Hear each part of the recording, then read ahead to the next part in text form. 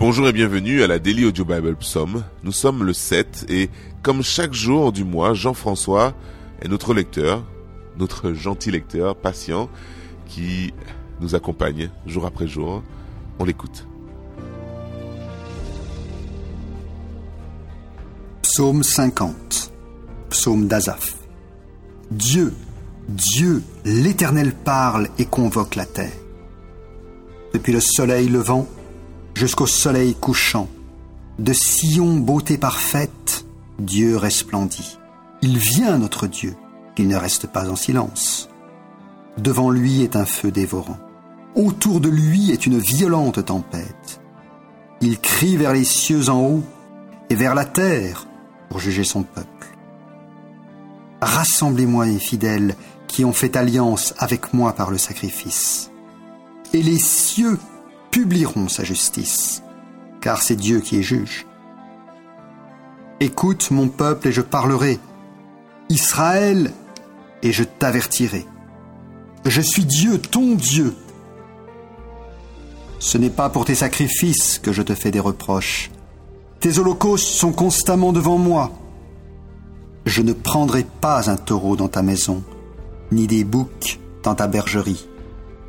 Car tous les animaux des forêts sont à moi, toutes les bêtes des montagnes par milliers. Je connais tous les oiseaux des montagnes, et tout ce qui se meut dans les champs m'appartient. Si j'avais faim, je ne te le dirais pas, car le monde est à moi, et tout ce qu'il renferme. Est-ce que je mange la chair des taureaux? Est-ce que je bois le sang des boucs? Offre pour sacrifice à Dieu des actions de grâce, et accomplis tes vœux envers le Très-Haut. Et invoque-moi au jour de la détresse, je te délivrerai et tu me glorifieras. Et Dieu dit aux méchants, quoi donc? Tu énumères mes lois? Tu as mon alliance à la bouche? Toi qui hais les avis et qui jettes mes paroles derrière toi?